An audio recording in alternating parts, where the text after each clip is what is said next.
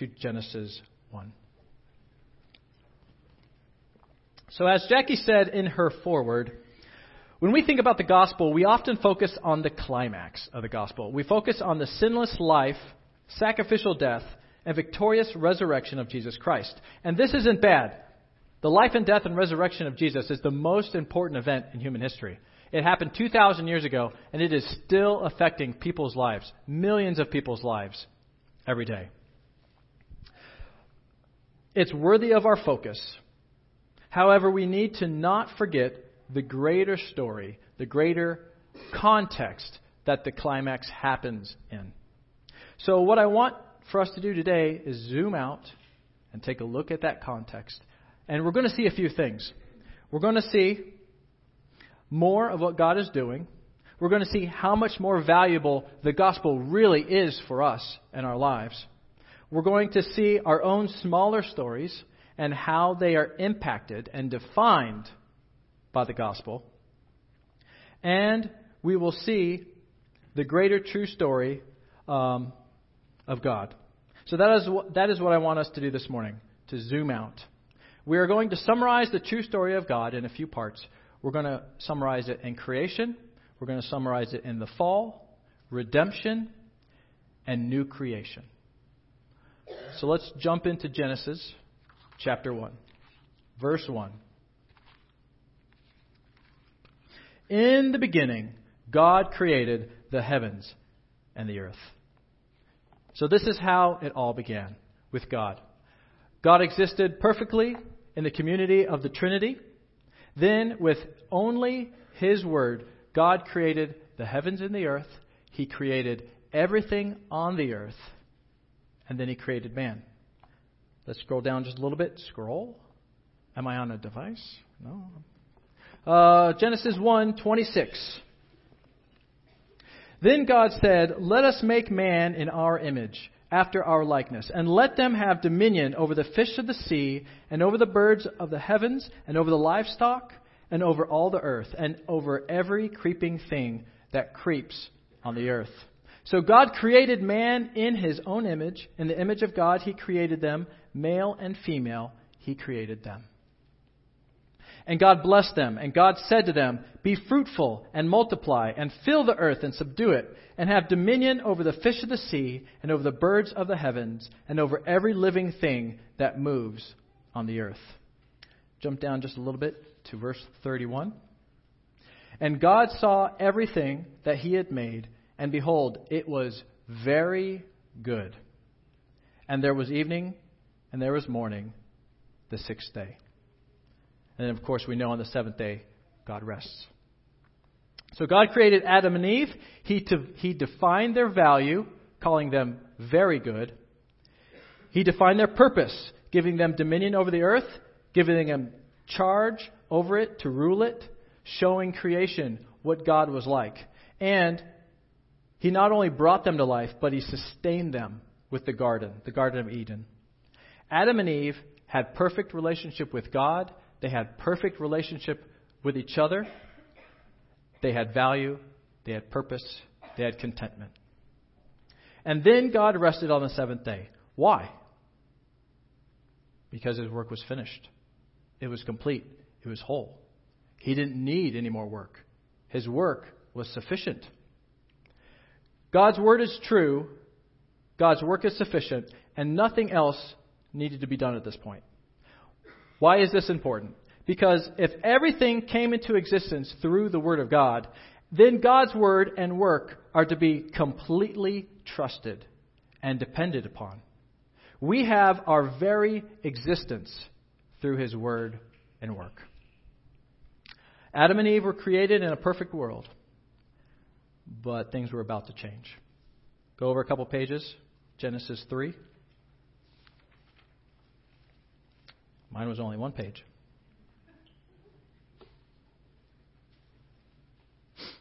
We're going to read verses 1 through 13. Now the serpent was more crafty than any other beast of the field that the Lord God had made. He said to the woman, "Did God actually say, 'You shall eat of any tree in the garden?' And the woman said to the serpent, We may eat of the fruit of the trees in the garden, but God said, you shall not eat of the fruit of the tree that is in the midst of the garden. Neither shall you touch it, lest you die. But the serpent said to the woman, you will not surely die. For God knows that when you eat of it, your eyes will be opened, and you will be like God, knowing good and evil. So when the woman saw that the tree was good for food, and that it was a delight to the eyes, sin often looks delicious and appealing, and that the tree was to be desired to make one wise, she took of its fruit and ate. And she also gave some to her husband who was with her, and he ate. Then the eyes of both were opened, and they knew that they were naked. And they sewed fig leaves together and made for themselves loincloths. And they heard the sound of the Lord God walking in the garden in the cool of the day. And the man and his wife hid themselves from the presence of the Lord God among the trees of the garden. But the Lord God called to the man and said to him, where are you? And he said, I heard the sound of you in the garden, and I was afraid, because I was naked, and I hid myself. And he said, who told you that you were naked?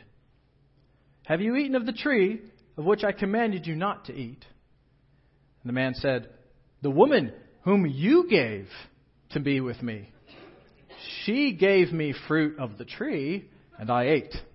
Then the Lord said to the woman, what is this that you have done? And the woman said, the serpent deceived me, and I ate. Adam and Eve did not believe. They didn't trust God's word and work. The problem was unbelief. The action was sin, and the result was going to be death. The serpent, the devil, convinced Eve that God's word was a lie. You will not surely die, he says. The serpent convinced the woman that God's work was not adequate. You will be like God, knowing good and evil. God called Adam and Eve very good. Satan called Adam and Eve not good enough. He convinced them they needed to reach higher and be like God. And then Adam and Eve believed Satan, turning from God. Adam and Eve in that moment rebelled against God, turning away from the Father for their value, purpose, and contentment, and turned to something else. They turned to the word of Satan and the work of themselves. In that moment, Adam and Eve gave up their God-given authority over the world to Satan. God had given them dominion over the earth. God had given them control. God had given them the opportunity to rule and to show how God was to creation. And then they voluntarily gave that authority to Satan by listening to him, by obeying him. The result was death. First, when they rebelled against God, Adam and Eve died spiritually. They rebelled and were separated from the giver and sustainer of life, the definer of their value, the provider of their purpose, and the source of their contentment. This led to immediate shame and guilt and fear. They ran to cover themselves and to hide. Second, they died relationally. Our relationship with God affects every other relationship. Before they rebelled, Adam and Eve lived together harmoniously. After the fall, they immediately turned on each other, tried to blame one another, tried to blame God for their sin. They knew that there was going to need payment for their sin. Third, physical death. Their sin must be paid for. A just and holy God requires payment for sin. If God had allowed Adam and Eve to pay for their own sin right then, humanity would have been done. That would have been the end of the story. The Bible would be Genesis chapter 1, 2, and 3, the end. But instead, showing mercy, God postponed their physical death, and he provided a partial payment. Genesis 3:21 says, "And the Lord God made for Adam and his wife garments of skins and clothed them." Garments of skins. God provided a partial payment through the sacrifice of an animal. And he would provide a full and complete payment later through his Son, Jesus Christ. For the wages of sin is death. Sin, when it is fully grown, brings forth death, spiritual, relational, and physical. That is because rebellion against God is rebellion against the giver of life. And this rebellion continues because we continue to not believe. We do not believe the trustworthiness of God's word and the sufficiency of God's work for us, for our lives, for today. Even as God is telling Adam and Eve the effects their rebellion will have on them, he assures them, though. He assures them that he will put an end to this rebellion that the serpent has started. In Genesis 3:15, God says to the serpent, I will put enmity between you and the woman, and between your offspring and her offspring. He shall bruise your head, and you shall bruise his heel. An offspring of Eve would eventually crush the head of Satan, Jesus. God would have the final word. God's word is true, and his work is sufficient. So now redemption. As the true story of God progresses, things go from bad to way worse. Humanity continues to pursue the rebellion of Satan. Satan, believing God is the liar and pursuing our own work to define our value, purpose, contentment, trying to be like God. But God continues to use people to show that he has an ultimate redemption plan coming. God called a man named Abram out of his ungodly culture to show both him and the world what he was truly like. God changed his name to Abraham, which means father of many nations. God would do great work through Abraham, bringing forth a nation from his offspring, the nation of Israel. Israel grows into a large nation while living in Egypt, and eventually they are enslaved to the Pharaoh there. For 400 years, they are a slave, or a couple million. Eventually, a man named Moses would be called by God to lead the nation of Israel out of their slavery to Egypt. Moses only had to believe God's word. God was the one who did all the miracles and all the work to pull them out of Egypt. The nation was freed from slavery, a picture of our future freedom from the slavery to sin. So then the nation of Israel is then brought to the promised land where they were supposed to rest. They were supposed to trust God and live at him in peace. They were to be a visible example to the other nations of what God was like. He continued to call his people to trust him, trust his word, obey him based on what he has already done for them. But Israel, time and time again, forgot, did not believe, and would fall back into sin and slavery to the other nations around them. Israel failed, but God did not fail. Neither did his plan to bring ultimate redemption from sin. Jesus Christ was that ultimate redemption. Jesus was to be the true and better Adam, the true and better Abraham, the true and better Moses, the true and better Israel. God's full and final redemption to rescue mankind from slavery to sin and Satan came in the form of a baby. Jesus was born to a virgin, not inheriting the sin nature of Adam. Jesus lived a perfect, sinless life, fully trusting and obeying God's word. Even though most everyone around him believed Jesus was going to overthrow the suppressive Roman Empire, he had higher goals. He was going to overthrow the suppressive slavery to sin and Satan. Jesus voluntarily went to the cross, taking all of our sin and shame with him.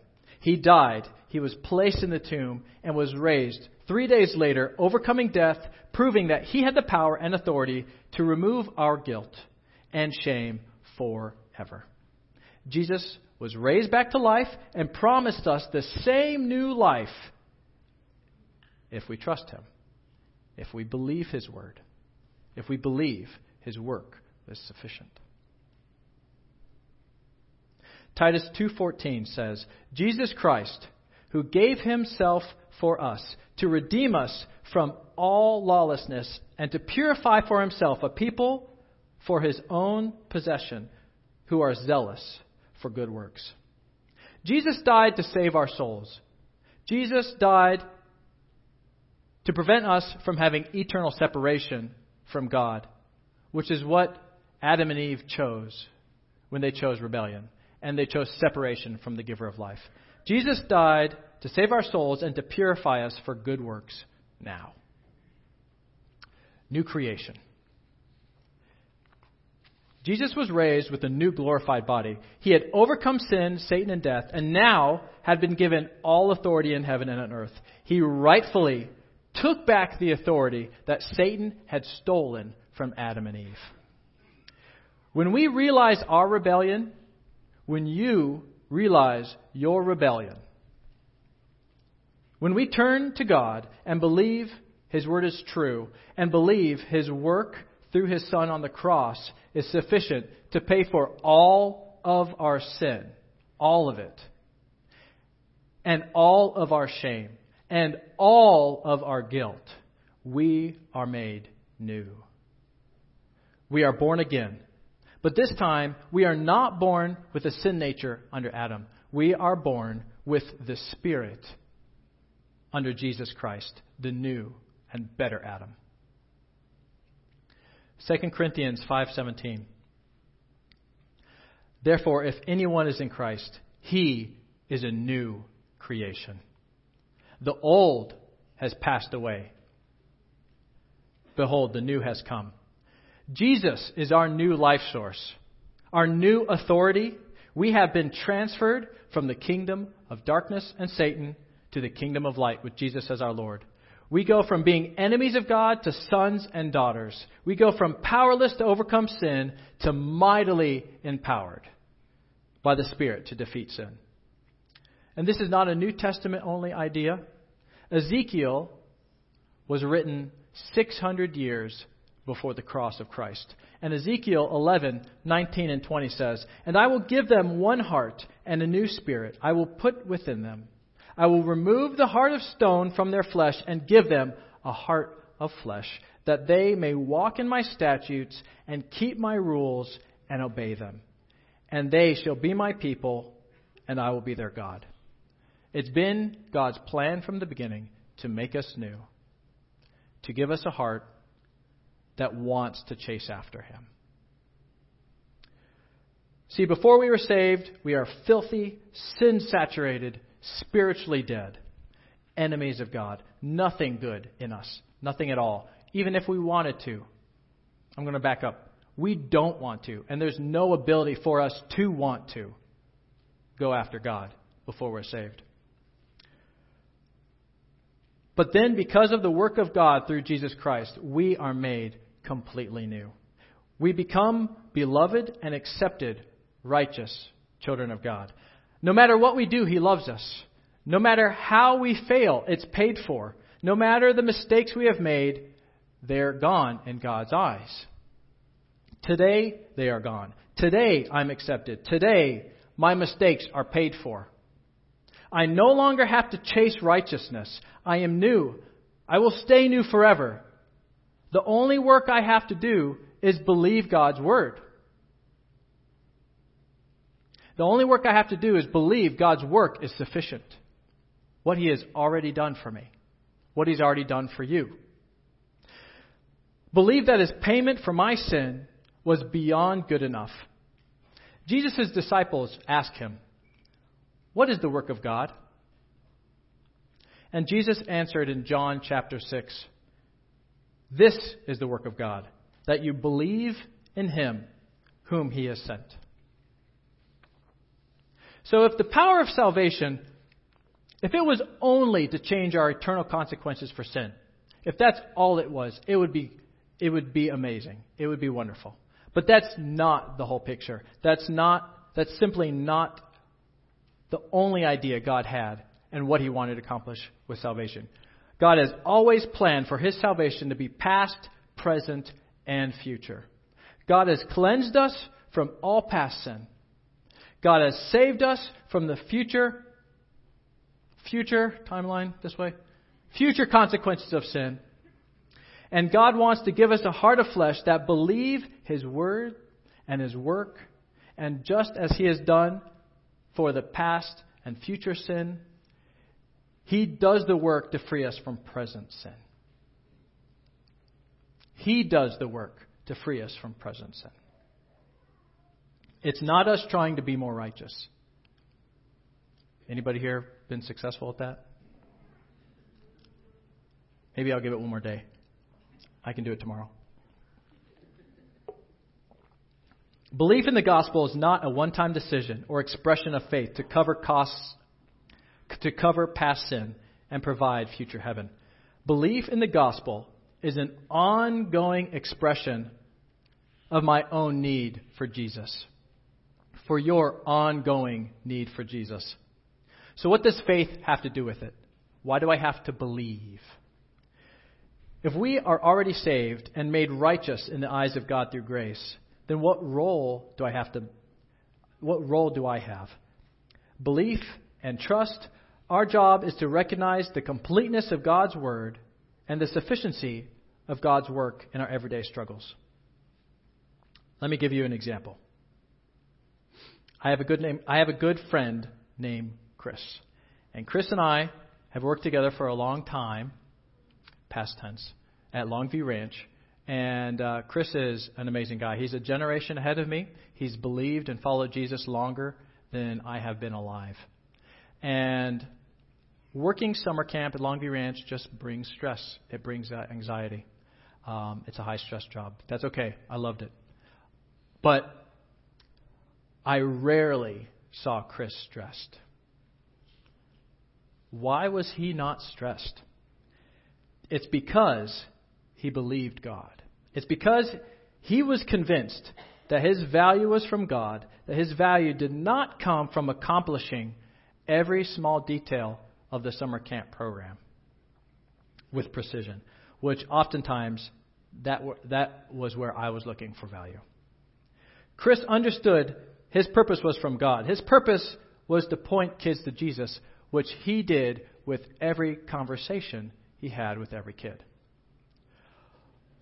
I would sometimes, my purpose would get a little distracted as I tried to make everyone happy. I thought that would be a good purpose.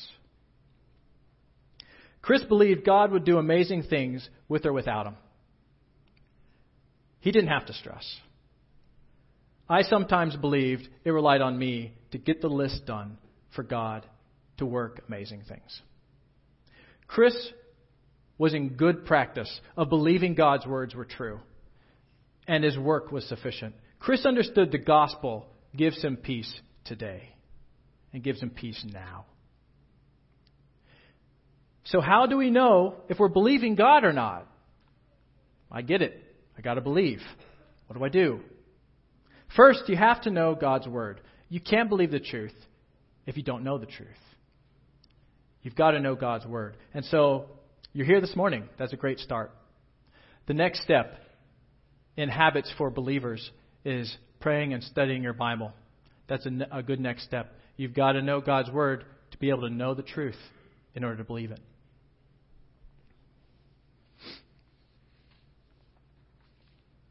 Here's a good test in the moment to see if you are relying on God's word and work, or if you're relying on your own. Look at the story of Adam and Eve. Look at what they had under God, and look at what they had under themselves. Man's work produces anxiety, fear, shame, the urge to hide, the urge to blame. It ruins our relationships, and so on. God's work produces love, joy, peace, patience, kindness, goodness, faithfulness, self-control, a sense of value and purpose. Now, of course, we live in a fallen world. There's just bad situations. There's stuff that we've got to deal with. So no matter how perfect we are at believing God, there's going to be some blue days. But the principles don't change. The principles don't change, and God's plan of past, present, and future salvation does not change. God's plan of dealing with our past sin, dealing with our current sin, and dealing with our future consequence of sin doesn't change. So ask yourself, what kind of fruit am I seeing in my life and in my situation? Is it man's fruit or is it God's fruit? If it's man's fruit, ask yourself, what am I believing that's different than what God says about this? Now that all of Satan's authority over us has been removed, we are positionally where Adam and Eve were in the Garden of Eden. We now have opportunity daily to choose belief. To choose belief in God's word and work. We have opportunity to trust the truth of God's word in our daily lives. We have opportunity to trust the sufficiency of God's work in our lives. We have the opportunity to believe the value God places on us, the purpose He gives us, and to live in the contentment He offers us. He offers us a light burden. He offers us rest. He tells us to rest in what He has accomplished for us through the cross. John 6, 28 and 29. Then they said to Jesus, "What must we do to be doing the works of God?" And Jesus answered them, "This is the word of God. This is the work of God, that you believe in Him whom He has sent." Here's the work of God for you. Believe Him. Here is what salvation offers you. The opportunity to believe Him. Here is what you need to do to gain value, purpose, and contentment. Believe Him. At the beginning, I asked you if you could answer a question. I asked you if you'd be able to answer, how does the gospel apply to the everyday stuff of life? If we believe that God's word is true and believe that God's work is sufficient, if God can be trusted to take care of our past sin and take care of our future consequences of sin, He can be trusted with our daily struggles. Like when you lay awake at night, full of regret. Believe that God forgives and has restored and can restore. Like when you lose your job or have financial struggles, believe that God truly cares for you. Here is the work of God for you. Believe Him. Let me pray for us.